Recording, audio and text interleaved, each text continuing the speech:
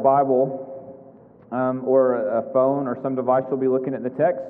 We're going to be in 2 Samuel chapter 18 this morning, 2 Samuel 18.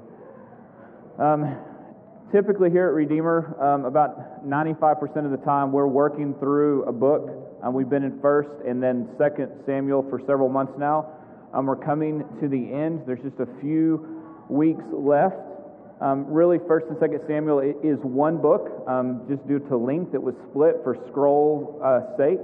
And so we have been walking through this story of God moving the nation of Israel from the era of the judges into having a king, being a monarchy, watching God's faithfulness to His promises, while we see the ups and downs of Israel as a nation, and then as their leaders. So we've seen King Saul.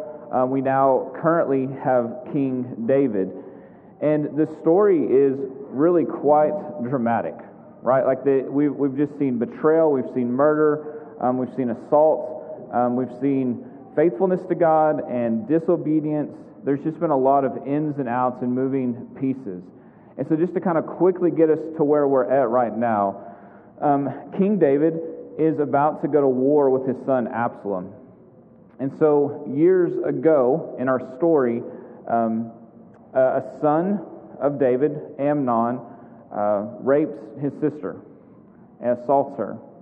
And David, in his passivity, doesn't deal with it directly. And so the sister's full brother, a half-brother of the brother who commits the assault, kills his brother. So Absalom kills Amnon. And then he flees into exile. Over the years, eventually, Absalom is returned to the nation of Israel. And there's this kind of seemingly kind of faux reconciliation where they're around, David and Absalom are around one another, but it's not, things aren't right. David offers a kiss, right? There's some bowing, but there's not necessarily like this reconciliation. And then we see subsequently that Absalom begins, he's an impressive physical specimen, he's charismatic, that he just begins to systematically turn the hearts of the men of Israel against David towards himself. And eventually it leads to a coup.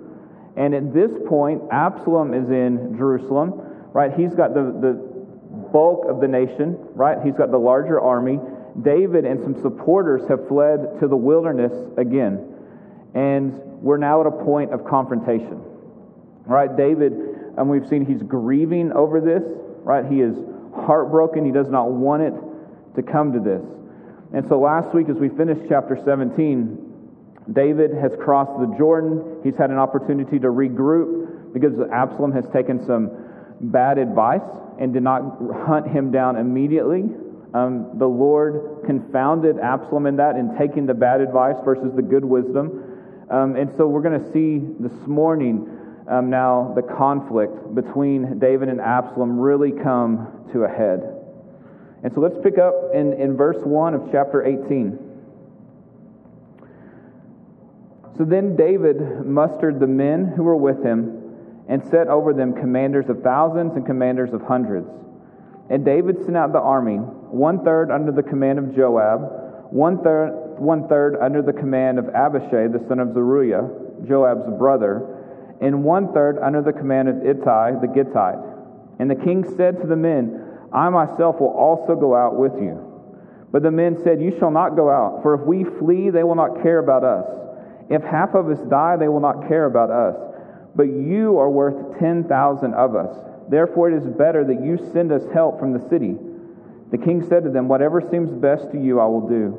And so the king stood at the side of the gate, while all the army marched out by hundreds and by thousands.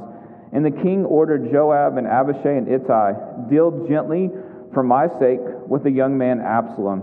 And all the people heard when the king gave orders to all the commanders about Absalom. And so David, he's taken his army of supporters, he's now divided them up. There's 3 guys who are going to go out and lead them. We expect this of David. David has been the one who's fought Goliath. He's been the one who fought the Philistines, who's gone out and led the charge. And he's like, I'm going to do it again. And we see wisdom in that the men say, wait a second.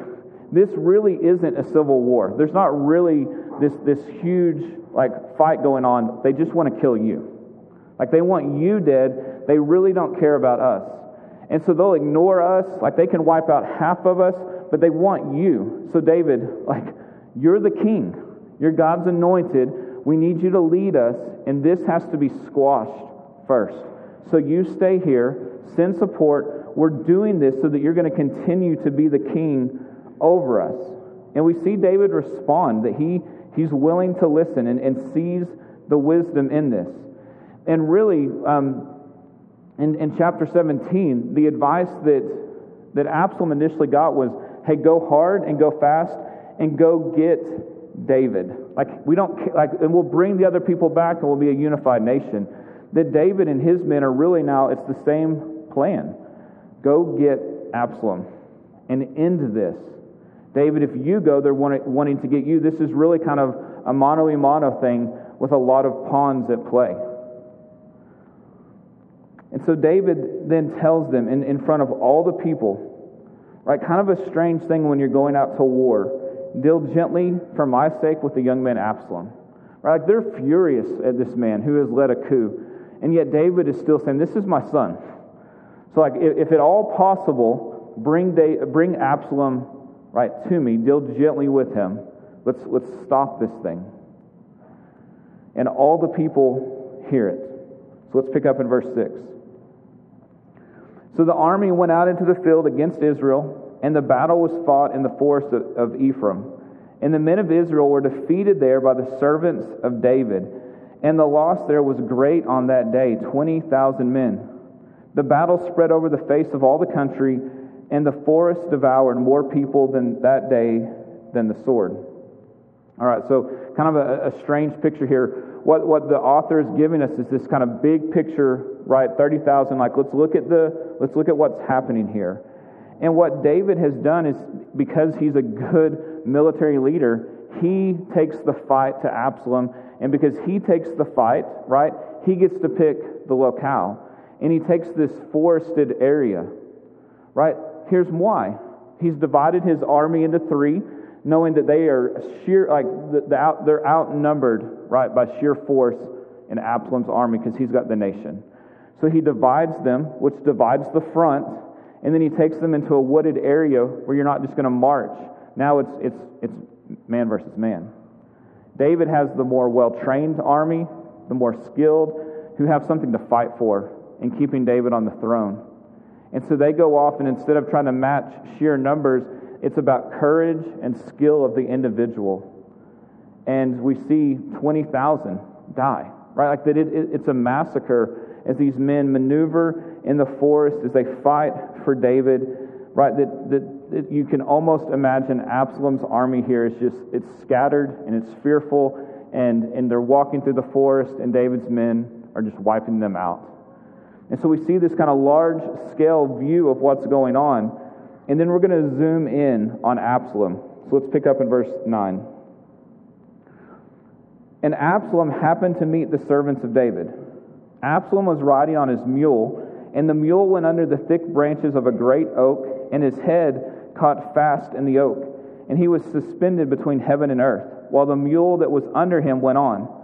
And a certain man saw it and told Joab, "Behold, I saw Absalom hanging in an oak."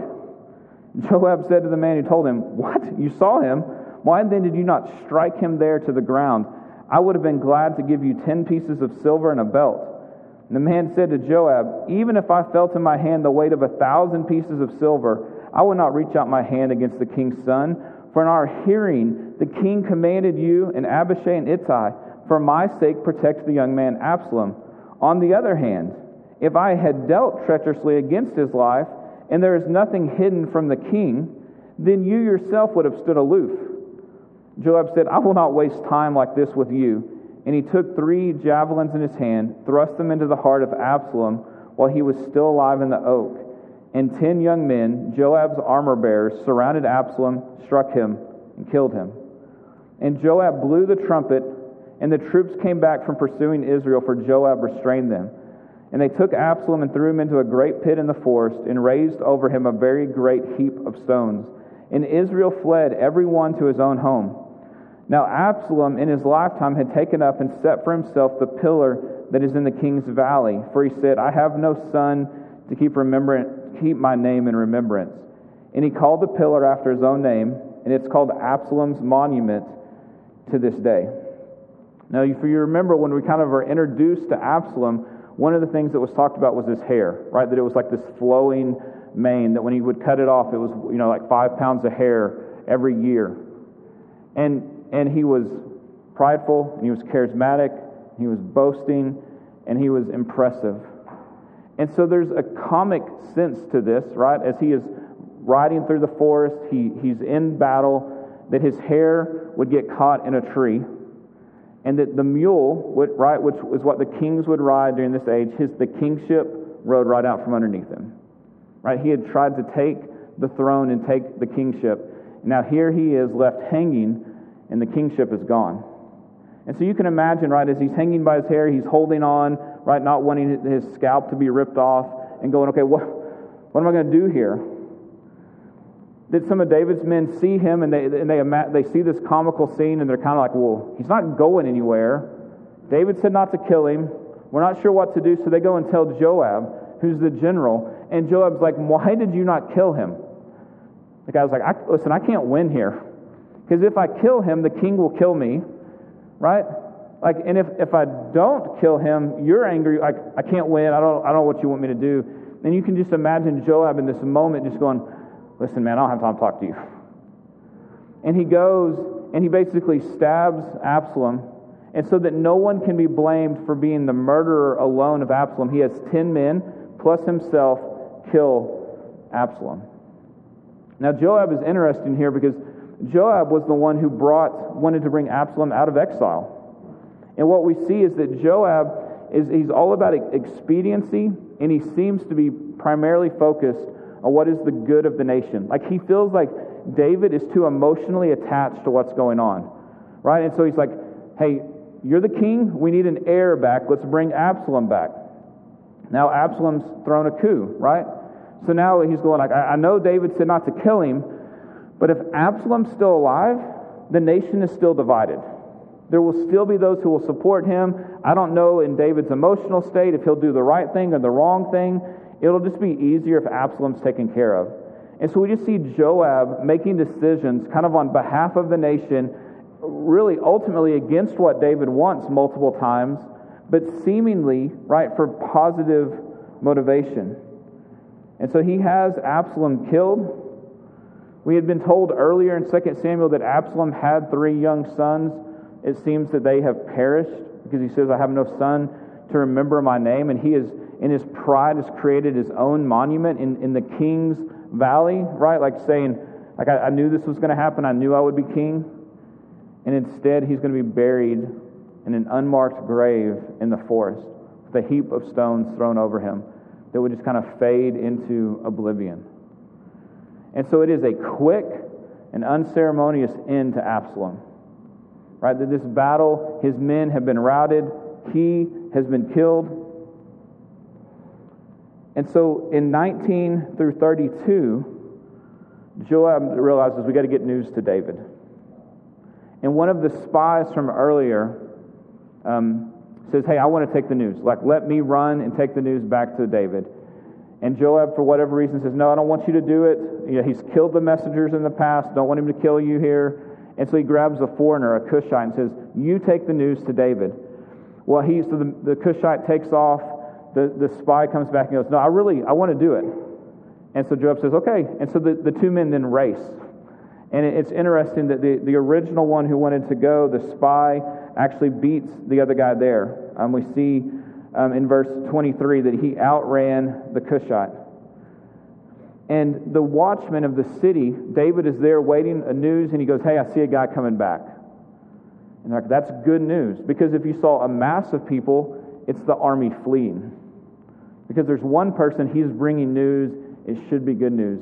And then he says, wait, there's a second guy coming, right? We're not sure why we have like a race going on here. So let's pick up in verse 28. Then Ahimaaz, who was the spy, cried out to the king, all is well. And he bowed before the king with his face to the earth, and he said, "Blessed be the Lord your God, who has delivered up the men who raised their hand against my lord the king." So he says, listen, we've defeated the coup. And the king said, "Is it well with the young man Absalom?" And Ahimaaz answered, "When Joab sent the king's servant, your servant, I saw a great commotion, but I did not know what it was. And the king said, 'Turn aside and stand there.' So he turned aside and stood still." So basically, the news that David wanted wasn't whether we've won or not, is Absalom alive? He's like, "You're not answering that, so stand here. Let's see what this other guy has to say." And behold, the Cushite came. And the Cushite said, again, like the first, "Good news for my lord the king. For the Lord has delivered you this day from the hand of all who rose up against you." And the king said to the Cushite, "Is it well with the young man Absalom?" And the Cushite answered, "May the enemies of my lord the king and all who rise up against you for evil be like that young man." Right? It's a tactful response. Right? But he basically says, listen, he's not here. And may any who try to do what he did, will the same thing happen. And the king was deeply moved and went up to the chamber over the gate and wept. And as he went, he said, "Oh, my son Absalom, my son Absalom, would I have died instead of you, O Absalom, my son, my son." And we just see just grief pouring out. Now, imagine here what's going on is like David, like his men have just won, defeated the coup. The one who's trying to take the throne is gone. It's complicated because it's his son, but he is not celebrating, right? He's not celebrating the win, that the throne is his without someone challenging. And now the army is going to be returning to the city. So we're going to read just the first few verses of chapter 19 to see this initial response. Pick up in verse 1. It was told to Joab, "Behold, the king is weeping and mourning for Absalom." So the victory that day was turned into mourning for all the people. For the people heard that day, "The king is grieving for his son." And the people stole into the city that day as people steal in, who are ashamed when they flee in battle. The king covered his face, and the king cried with a loud voice, "Oh, my son Absalom, oh, Absalom, my son, my son." Then Joab came into the house to the king and said, "You have today covered with shame the faces of all your servants, who have this day saved your life, the lives of your sons, your daughters, the lives of your wives, and your concubines, because you love those who hate you and hate those who love you. For you have made it clear today that commanders and servants are nothing to you. For today I know if Absalom were alive and all of us were dead today, then you would be pleased. Now therefore arise, go out and speak kindly to your servants, for I swear by the Lord, if you do not go, not a man will stay with you this night, and this will be worse for you than all the evil that has come upon you from your youth until now." And the king arose and took a seat in the gate, and the people were all told, "Behold, the king is sitting in the gate." And all the people came before the king, and Israel had fled every man to his own home. That's the opposing army. So David, right, is making kind of a spectacle of himself, is mourning, so that the returning celebratory army that's won, like the Lord's anointed is still the king. We have done what the Lord has wanted. And then it's like, oh, be quiet. Because the king is sad over his son, to such a point that they're coming back ashamed in their victory. Like David's about to lose what he's just regained. And Joab, who has been a major player in this story, comes to him with some words that could get you killed.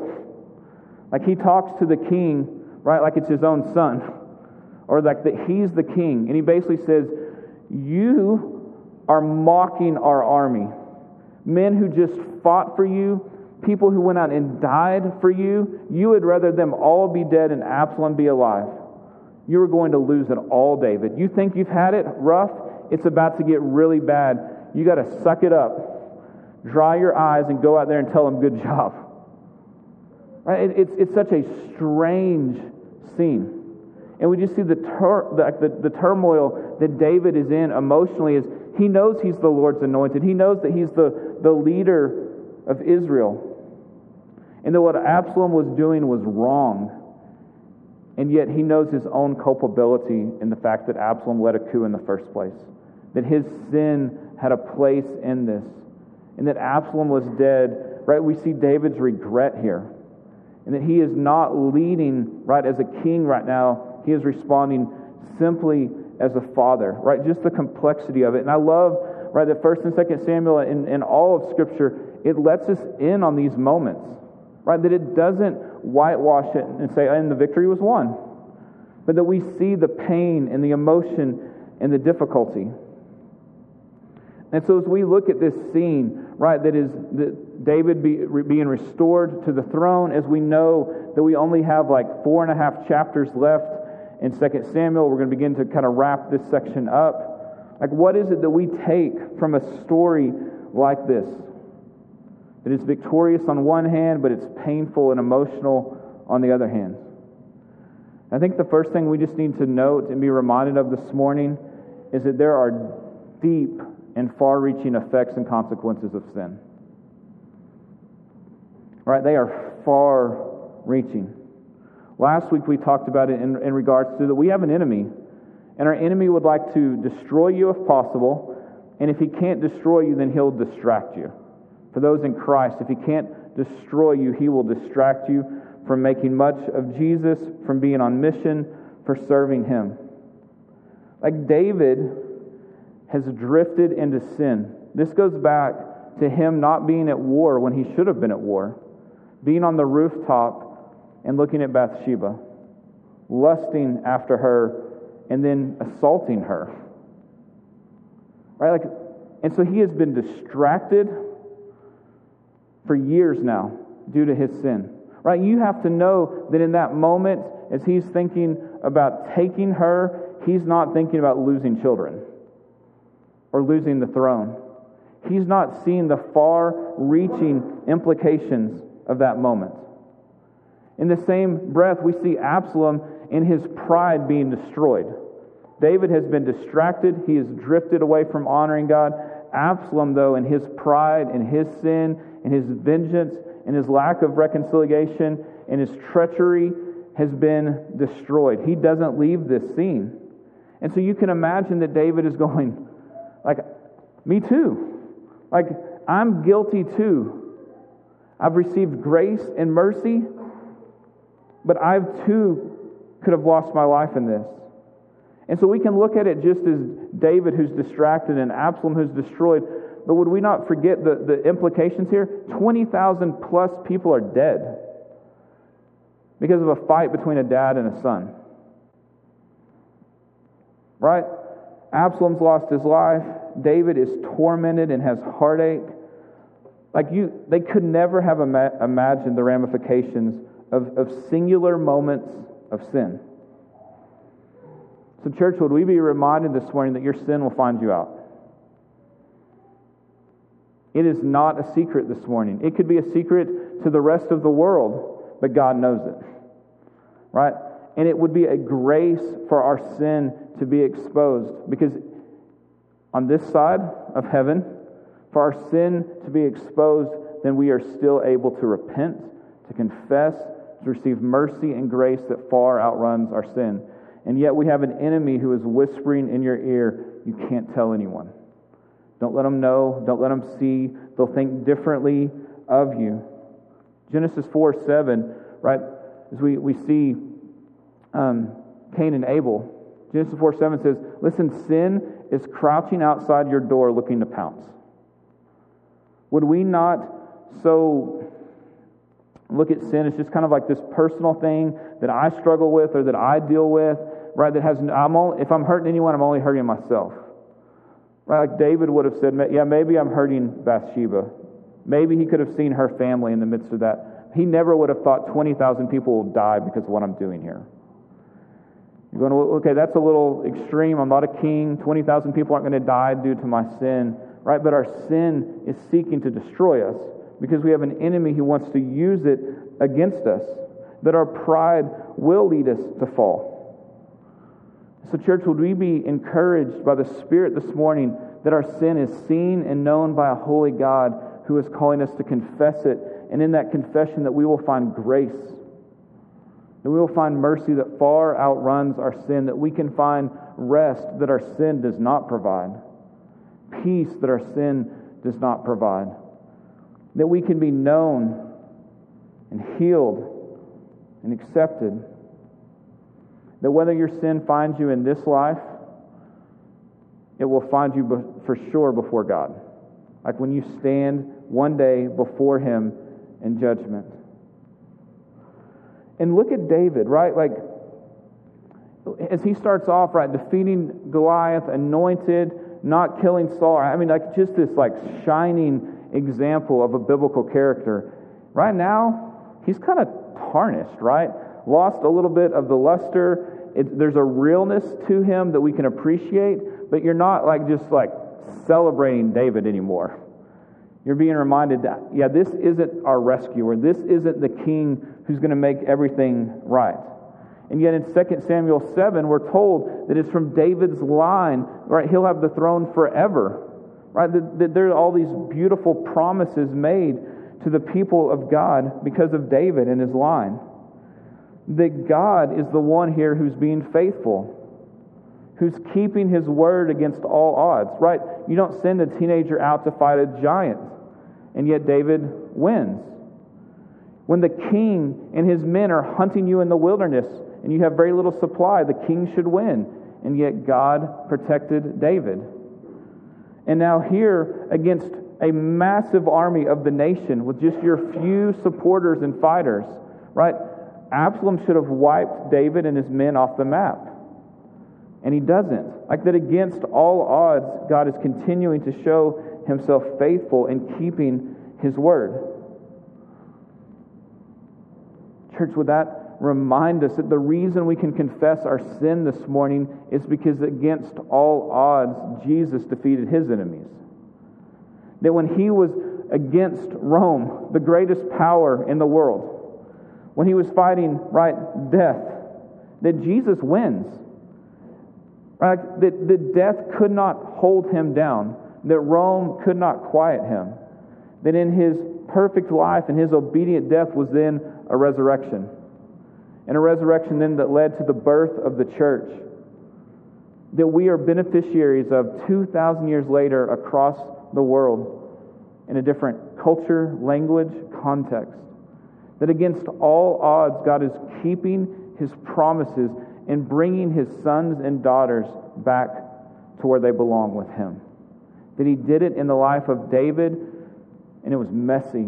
And He's done it through the life of Jesus, and now He's doing it in the life of the church, which again is messy.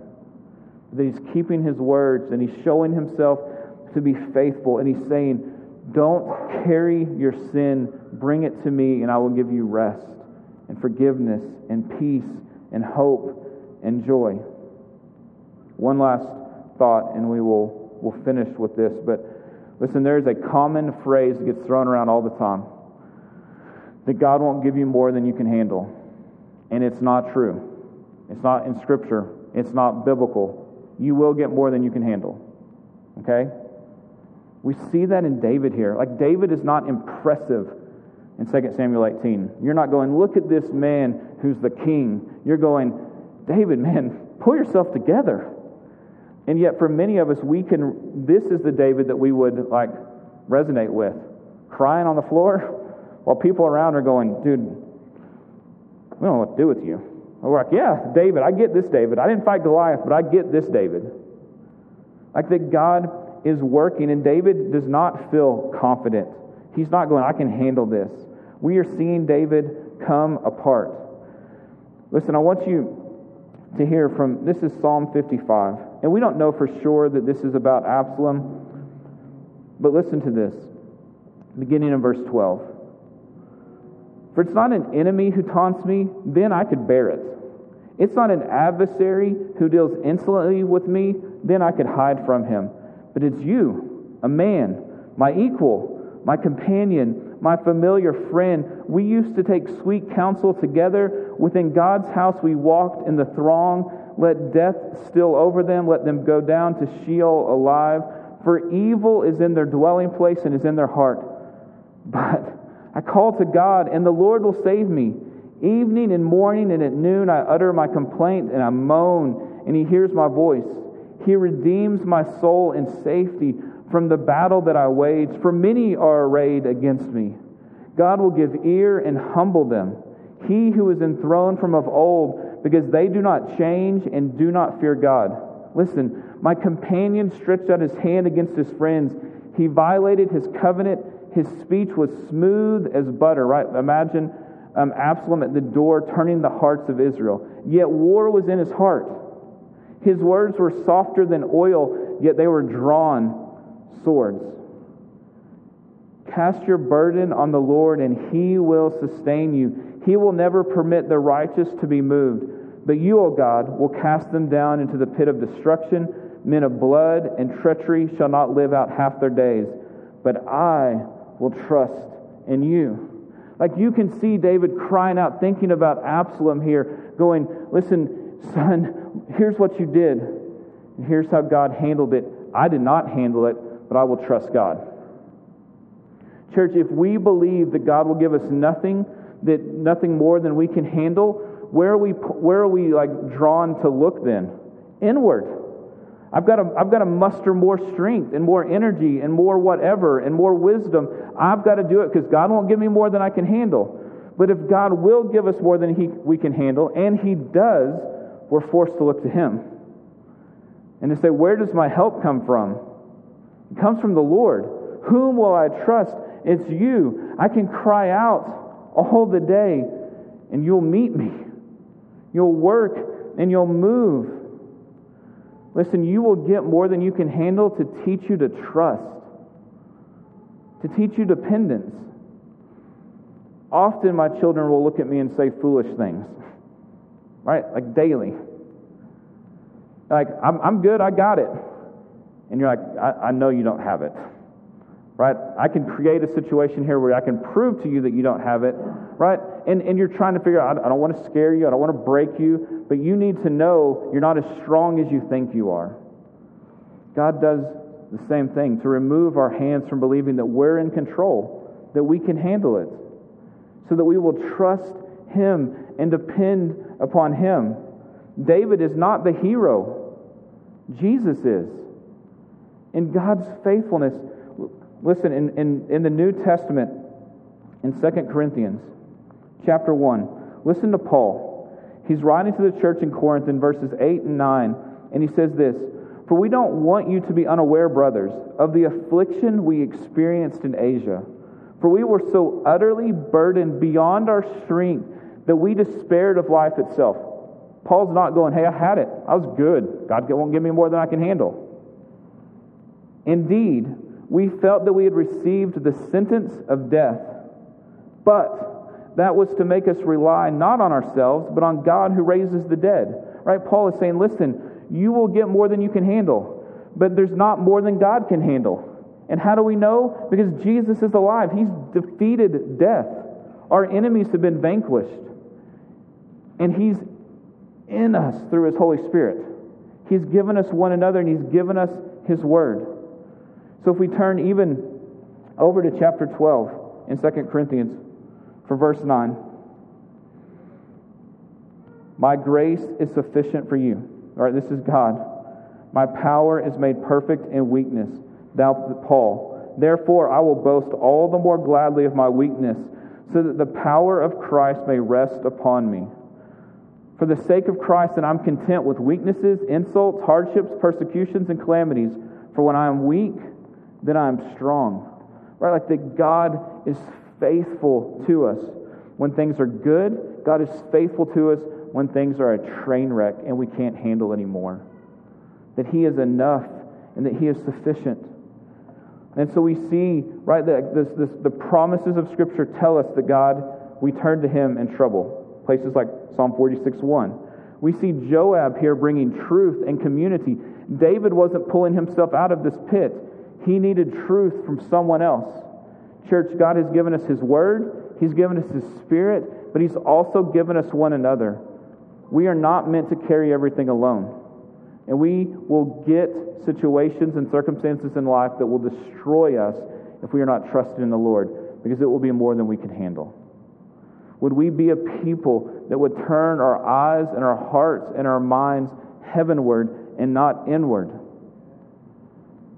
That we would find peace and hope and comfort knowing that there will be a day where God will wipe every tear from your eye, where He will restore all that was lost, where everything will be made right and holy and perfect, and you will be with Him forever, and you will look back and say, light and momentary was what I faced, compared to the surpassing weight of glory when your faith has been made sight.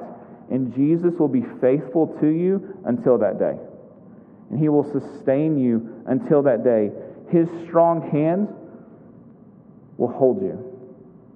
Your strong hand will fail you. Nothing will be wasted. Nothing.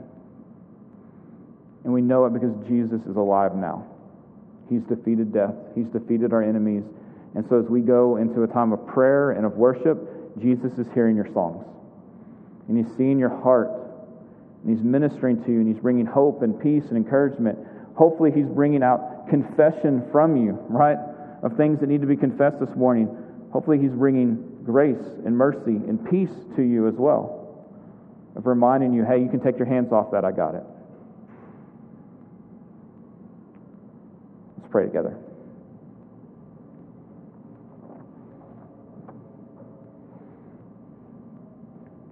Father, thank you for the reminder that even King David, your anointed, who wrote Scripture, who defeated Goliath, who fought off animals, who didn't kill Saul, couldn't handle everything. That he needed your grace and mercy and faithfulness. That he needed community. That he needed the truths of Scripture. God, would we not be so foolish, prideful, and arrogant to walk through this life believing we've got it. But that we would take the tools that you've given us, your people, your promises, your Spirit, and the life, the death, and the resurrection of Jesus, and walk in faithful worship of you, knowing that in our weakness that you're strong, that we don't have to have it all together, that we can be David weeping on the ground. Because you see us and you know us. God, would you give us the courage to confess sin? Lord, to those who need to hear it, God, to you, that we would find healing and grace that would meet us in that severe kindness of yours. Lord, we want to lift up praise, knowing that it's with the words that we will sing now, but it's also with our hearts, our minds, and with the lives we live this week. In Jesus' name, amen.